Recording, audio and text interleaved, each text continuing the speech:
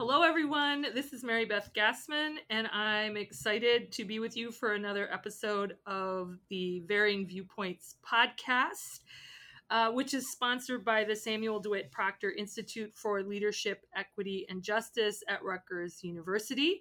And I am thrilled today to have with us Camille Charles, the Walter and Leonore Annenberg Professor in the Social Sciences in the Department of Sociology at the University of Pennsylvania, where she also serves as the chair of the Department of Africana Studies. It is exciting to be here with you, and I've got a lot of questions, so I hope you're excited and ready to answer them. I have at least a few answers. Okay, great. You have this wonderful new book that just came out, Young, Gifted, and Diverse, Origins of the New Black Elite. So most of my questions are going to have to do with that. Okay. And I guess I wanted to start off by asking you, I know you, but other people might not know you as well. And so can you share a bit about your professional background and especially your experience working in Africana studies and sociology? Sure. So I'm not somebody who had a calling to be in academia at all. In fact, it was the last thing that I thought I wanted to do. My dad was a junior college sociology instructor, and so being a sociologist was like, no. And so instead, I had a pretty twisted path that really had to do with athletics. I'm not an athlete, but I was really interested in the experience of Black people in athletics, both sort of Division I big college sports, but also professional sports, but always from a sociological lens. And because I wasn't an athlete and I felt I needed some legitimacy, I went to graduate school. And the idea was to get the degree and then maybe go and become an athletic director somewhere. But I found that I really enjoyed research, and that the thing that really interested me about the experience of Blacks in elite sport was really a microcosm of a larger experience of inequality and exploitation in society, and which I had the chance to explore in graduate school. And so I just sort of ended up staying. I like the schedule. I really like the mentoring piece of it and the research piece of it. The teaching has grown on me. So that all happened at UCLA, where I got my PhD in sociology. And my second job brought me to Penn. My first job was at Ohio State for 3 years. And that job sort of arose out of a research project that led to this book. So the National Longitudinal Survey of Freshmen. I partnered with Doug Massey to do that. He was at Penn, and they recruited me. And so I moved. The point was really that was a place that had people doing what I'm interested in doing, a strong program in race and ethnicity, and a broad program, because I do segregation and I do racial attitudes and public opinion.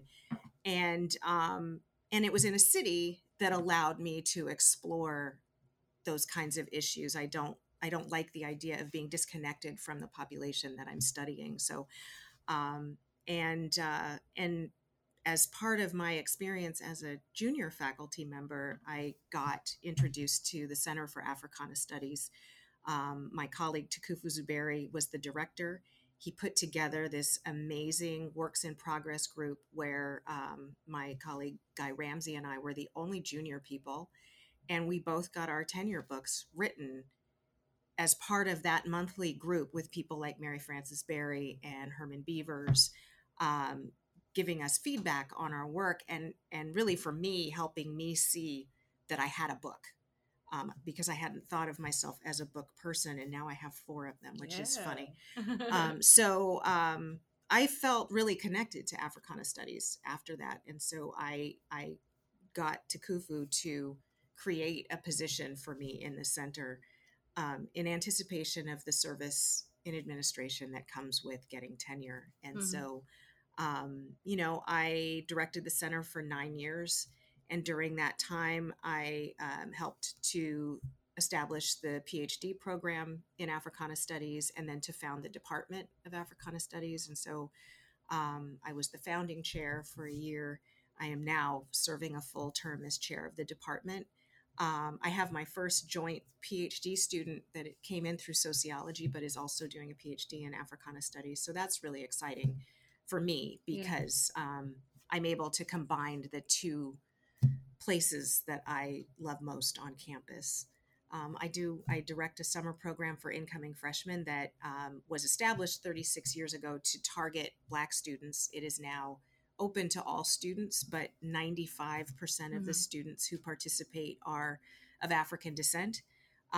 It is a week-long, intense academic experience that builds community, exposes them to Africana studies, establishes relationships between students and faculty that persist throughout at least their first year.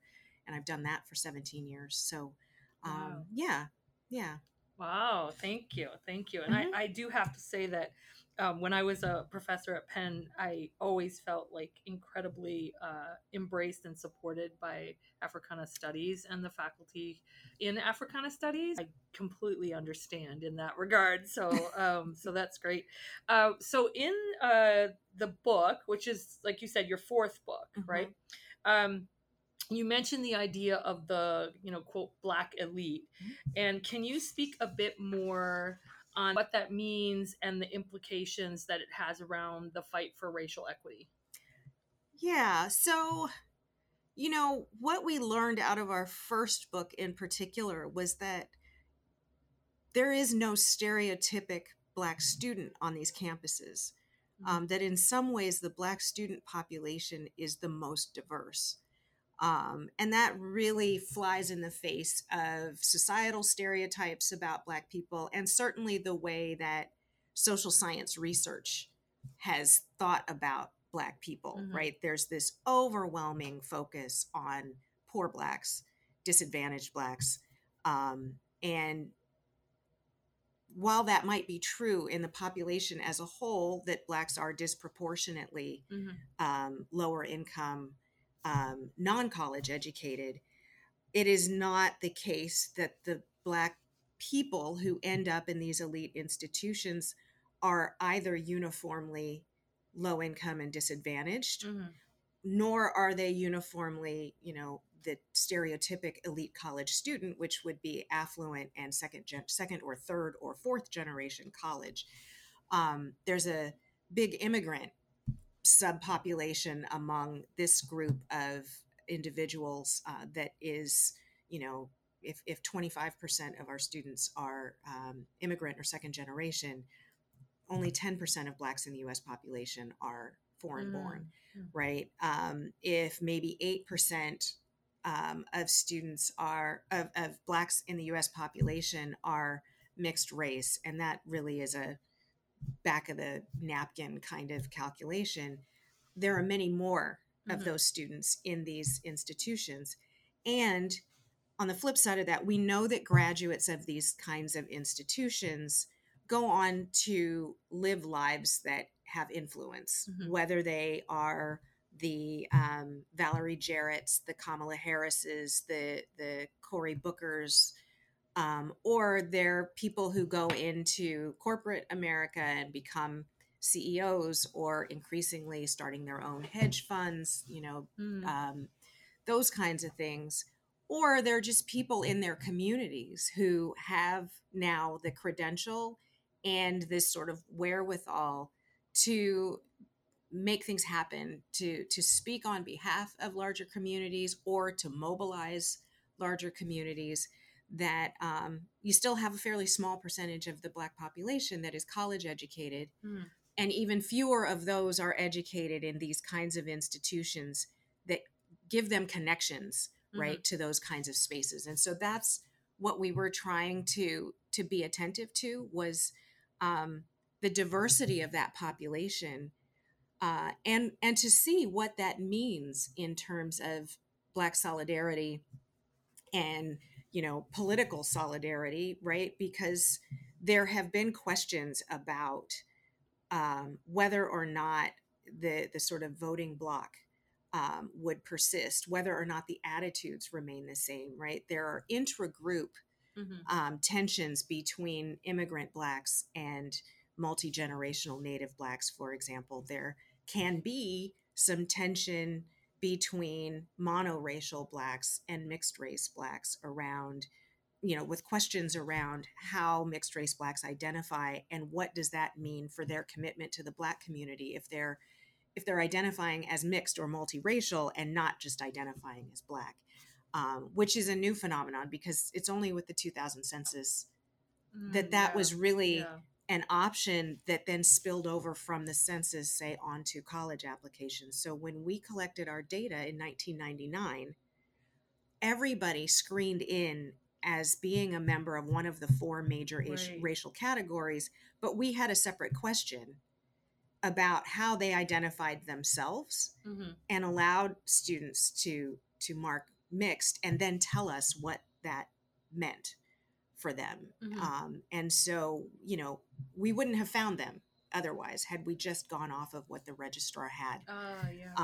And so, what we find is that the students come in with more differences in their racial attitudes and identities than they leave with. That over the course of their college experience, those Black students who might be categorized as internalizing a more cultural explanation for Black racial inequality, right? That Blacks just don't try hard enough, or that they don't value education. Those students by the end of college have shifted more toward a structural explanation for inequality, so that they have come to learn either through their coursework or through experience that sometimes there are structural barriers that help us understand what's happening on campus, and that there are larger structural barriers. And then the students who come in focusing on the structural barriers actually shift a little bit toward those cultural explanations because individually they start to see if it pays off to try hard, right? So it's working for me. And as a consequence, that then spills over to some of their larger racial attitudes, so that by the end of college, there's a convergence in their attitudes. So they have more in common than they did when they started. But they both still see room for structural explanations. So to my mind, there is no fear that there's going to be this sudden huge shift of folks in the Black population, moving away from political ideologies and policy attitudes that would look to structure to make change. Okay, and just to kind of like go a little deeper on that, so you mentioned that you don't necessarily think like that this new Black elite is going to change the experience for Black people. Is that what I'm hearing, or like? No, I think I think what I mean is I think there has been some concern that this new Black elite is increasingly distant from this larger Black population. But what I think we really wanted to emphasize is that no, they actually are part of that larger Black population, because about a third of them are low income and or first generation college. About a third of them are what we would describe as middle class, and about a third of them are affluent, meaning they may be legacy at their institutions, meaning that their parents are affluent. They might have moms who stay at home. They might have gone to elite private schools their entire existence and vacationed in fancy places. And nonetheless, they are often connected to extended family who are still living modest or low income working class Black lives. And so their families might be helping extended family members. They may still be attending church in the neighborhood that their family grew out of. And so they are not so different that they cannot connect with what we have thought about as this quote unquote Black experience in the United States. And immigrant Blacks, again, I think, and particularly second generation immigrant Blacks, but their Black experience in the United States is different. But what they come to recognize is the difference maybe between their experience and that of their friends who are multi-generational American Blacks, and understand the dynamic of that in a way that they might not have before, and such that they too um, can support what have been traditionally Black American political positions, in part because they start to understand that while they may be better off economically in a lot of ways, they're still experiencing prejudice and discrimination. Right. So they're learning that they're not immune to it. That we all experience it to one degree or another. But what the other thing we tried to really emphasize is that we're not, our disadvantage is not all the same, right? It's relative. So if I have class privilege, even if I have skin tone disadvantage, right? Doesn't mean I won't experience prejudice and discrimination, but I might not experience as much. I might not notice it quite so much, right? It might not keep me from getting to where I want to go as quickly. And I think it's those nuances that we're trying to kind of tease out. Yeah. Great. No. That's really, really interesting, actually. Okay. So, in the book, you also mentioned that the Black elite graduates with optimism. Okay. Yet remain guarded about racial inequality. And can you talk about what does that mean for racial equality and equity movements? And I guess I'm also wondering if you think true equity can be achieved. That's a huge question. Yeah. Wow. So I think the sort of paradox of the optimism and the guardedness or pragmatism, if you will, is that, again, they're very optimistic about their own individual chances. Right. So they recognize that they are coming out of these elite institutions, and that just sort of opens the world up to them in ways that, again, if you're talking about the shares of those Black students who have come out of working class circumstances or modest middle class circumstances, right? That's kind of a new thing. If they came in affluent, right, they're just kind of perpetuating what has already begun in their families. And so as individuals, they recognize that, one, they have a college degree, and that most Americans don't, and that they have a college degree from the kinds of institutions that people want to hire, right? So the world is kind of their oyster in a way. They may have participated in internship programs and other things, and they have recruiters coming to campus so that they see a world for them that is open and full of opportunity. At the same time that they recognize that it's not that way for everybody who looks like them. And I say that with air quotes, right? And that does have consequences for the Black population as a whole. We started in sociology talking about a bifurcation of the Black population back in the late 80s, early 90s, where those who were benefiting from affirmative action, right, were really taking off. And those who couldn't benefit from that were falling behind. And so they recognize that. And I think are committed in a way to doing something about that and wanting to be part of trying to change that. But I think you can recognize that you're going to be okay individually and still understand that that's not the norm. That's not what's typical. Right.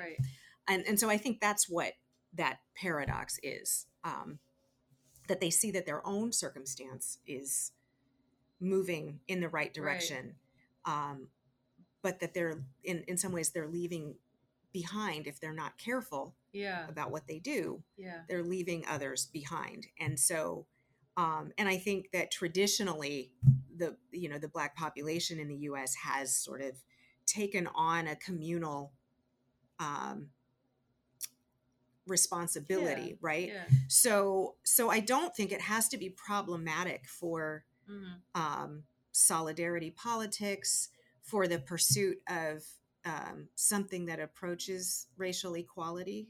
Because I have to be honest, and you know this about me, Mary Beth, I'm a pessimist. And I'm an optimist. Right. Yeah. And so I don't know. Yeah, and certainly looking around right now, it's hard to imagine.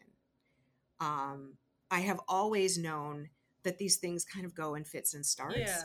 But, I was thinking in preparation for this about how it took, 89 years to get from emancipation to Brown versus the Board of Education, right? And then another 10 years before you get Civil Rights Act. Right.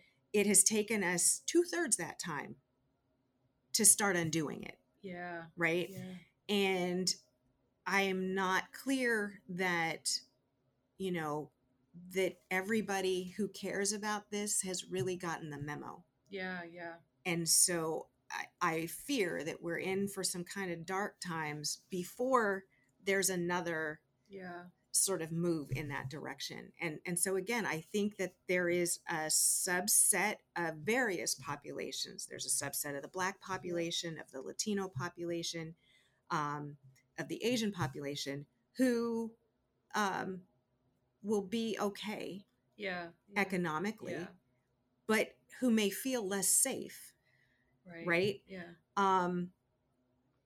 And I don't know how long that has to go on before we see another one of those kinds of movements. I also worry that social media, on the one hand, means you can get a message to more people, but it feels like, well, first of all, we know it has made our attention spans shorter. I think that I tell my students all the time that we were taught history in a way where it really doesn't sink in how long it took to get those rights. And so our attention span is short. It gets cold outside, whatever. And we kind of get tired or bored. And I have been saying to my students for 25 years, like, we're not built the way that my parents were built, right? For that kind of sustained protest. And so and there is no obvious leader, right? I love that Black Lives Matter took this kind of grassroots, community specific approach. But it does also feel to me that we would benefit from a sort of broader, whether it's a coalition or it's a few individuals, I don't know, but it still feels like we're looking for that leader. Right. And I just think that leader could come from anywhere in the Black population for the reasons that I've described. Right. Yeah. It's interesting that we're sitting here having this conversation while the Supreme Court is debating, affirmative action. I was thinking of that when you were talking. So another question I have is, are there things that educators, especially because we're talking about the college and university population, are there things that faculty can do to support these students who you talk about in your book around issues of racial inequity? Are there, I guess, like, are there not just Black faculty, but like faculty in general? Are there ways to support these students and contribute to their experiences? And so I think one of the things that I have been concerned about, one of the hats that I wear at Penn is as a faculty co-director for Penn First Plus, which is our first gen low income student initiative. And I expressed concern from the very beginning that our institution keeps in mind that not all Black students or students of color are first gen or low income. Right.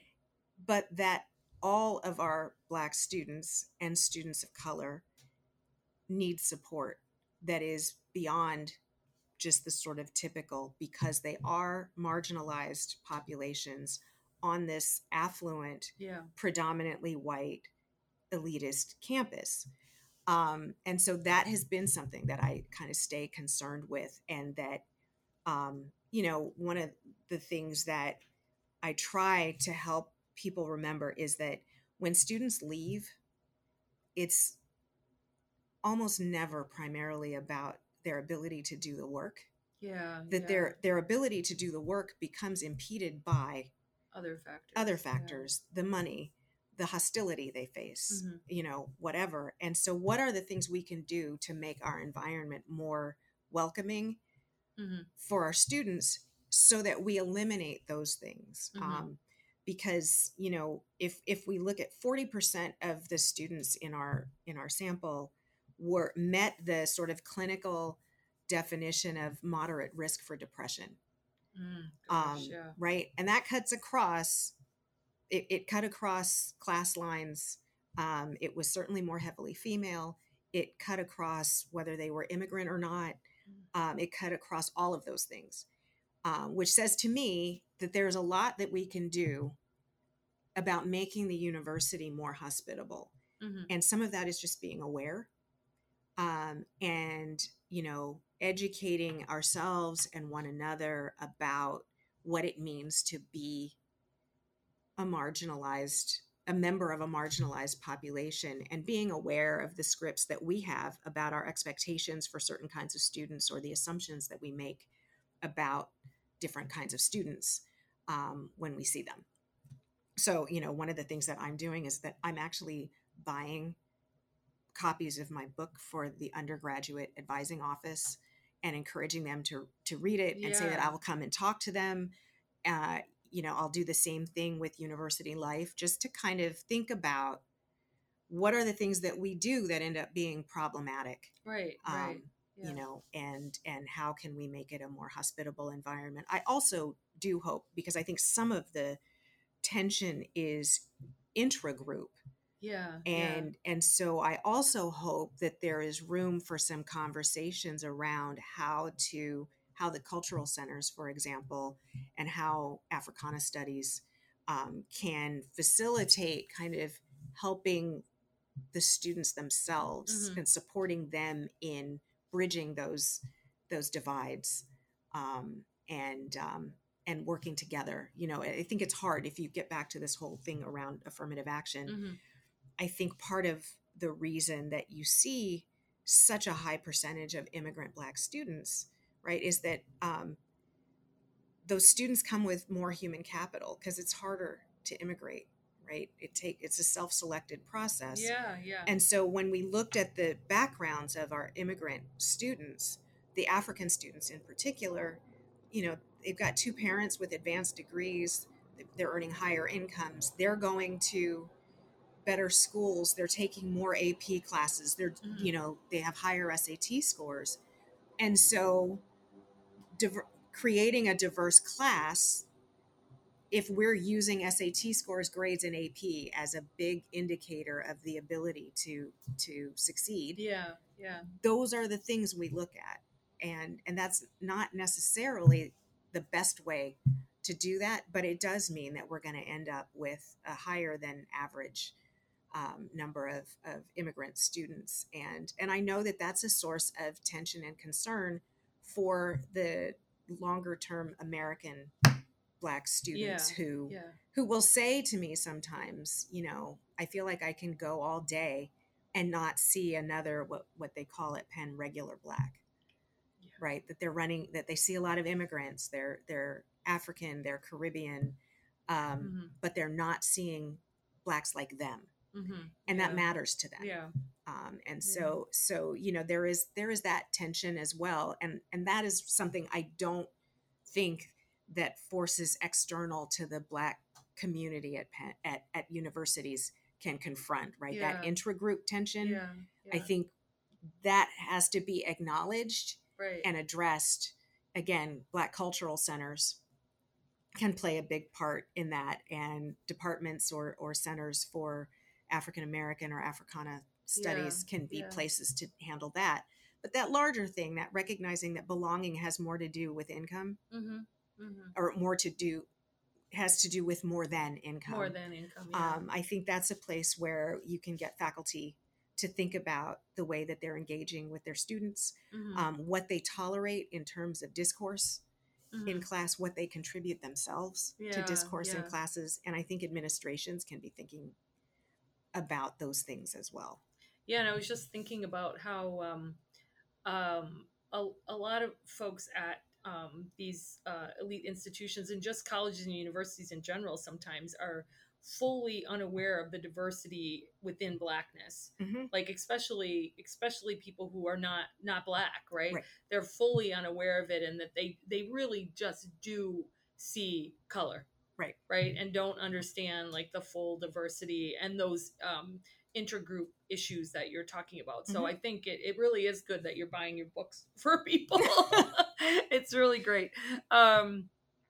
We also bought some of your books. Well, I appreciate that. But, I just thought, like, what would be the best way? This book was personal for me.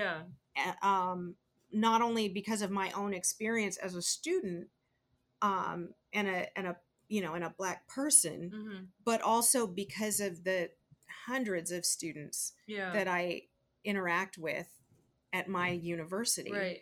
And so I want it to do more, right? And I want to have more of an impact on the space that I'm in. And so I just thought, well, it'll be harder for them to tell me no if I just buy it for them. Yeah, that's exactly. Not that I think they would have said no, but yeah.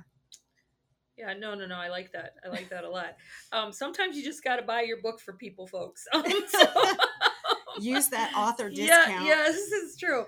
Okay, so the last question I have for you is, we probably have some people who are listening and interested in your career, and I guess like I'm just wondering if you could offer any advice for younger scholars or emerging scholars who are looking for a career in Africana studies or maybe sociology, and who are interested in addressing some of these inequities.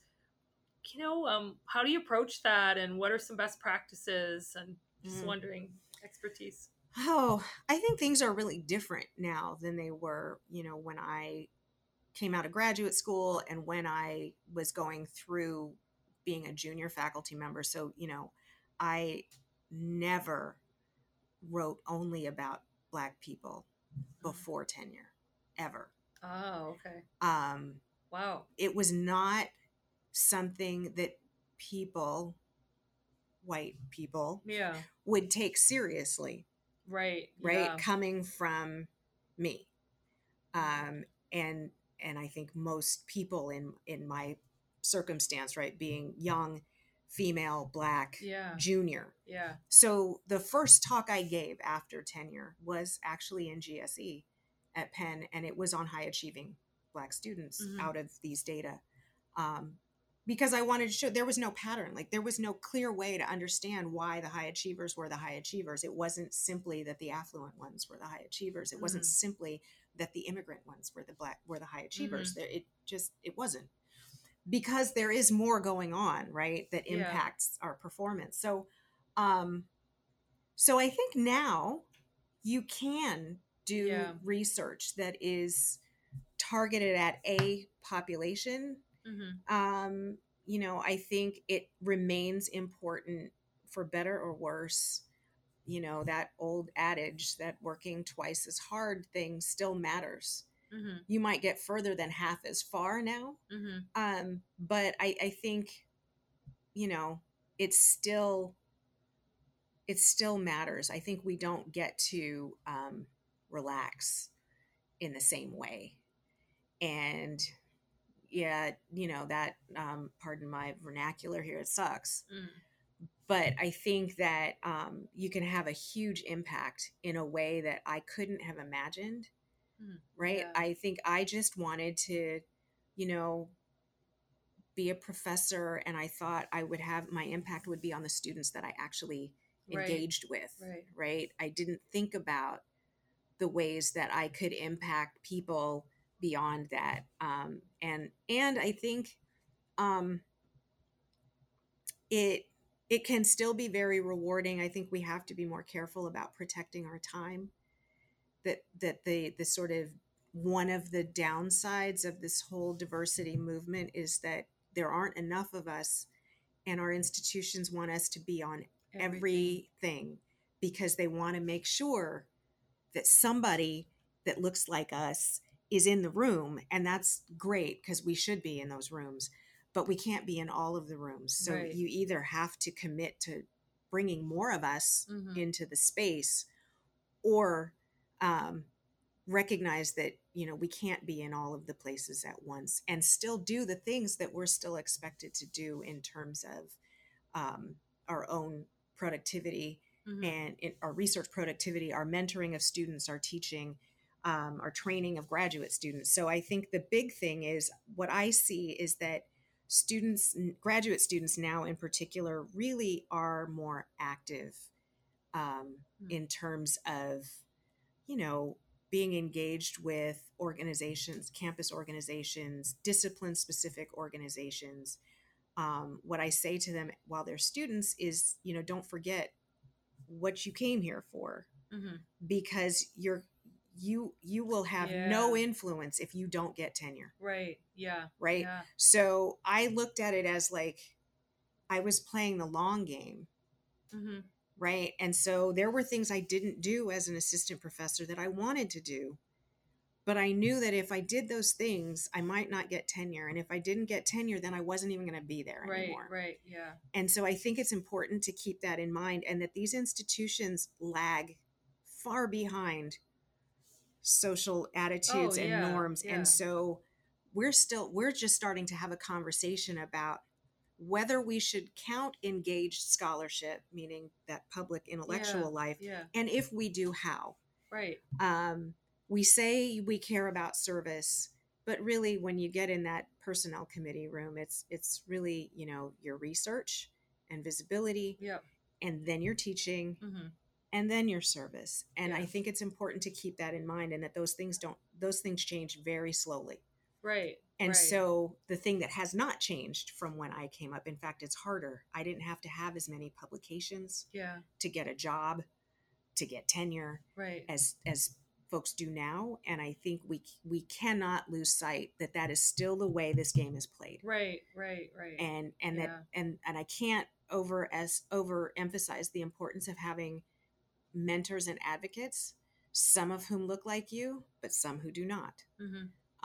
Because the ones who do not are again in the spaces where those little backroom conversations are having, and you need to know when those are about you, what is being said, and how to think about those things. And you can bring those folks over to see your perspective and worldview, and then they can share that with others who look like them, and that sort of helps to widen the path for us, because I think there's still a lot that folks don't understand, that they don't realize.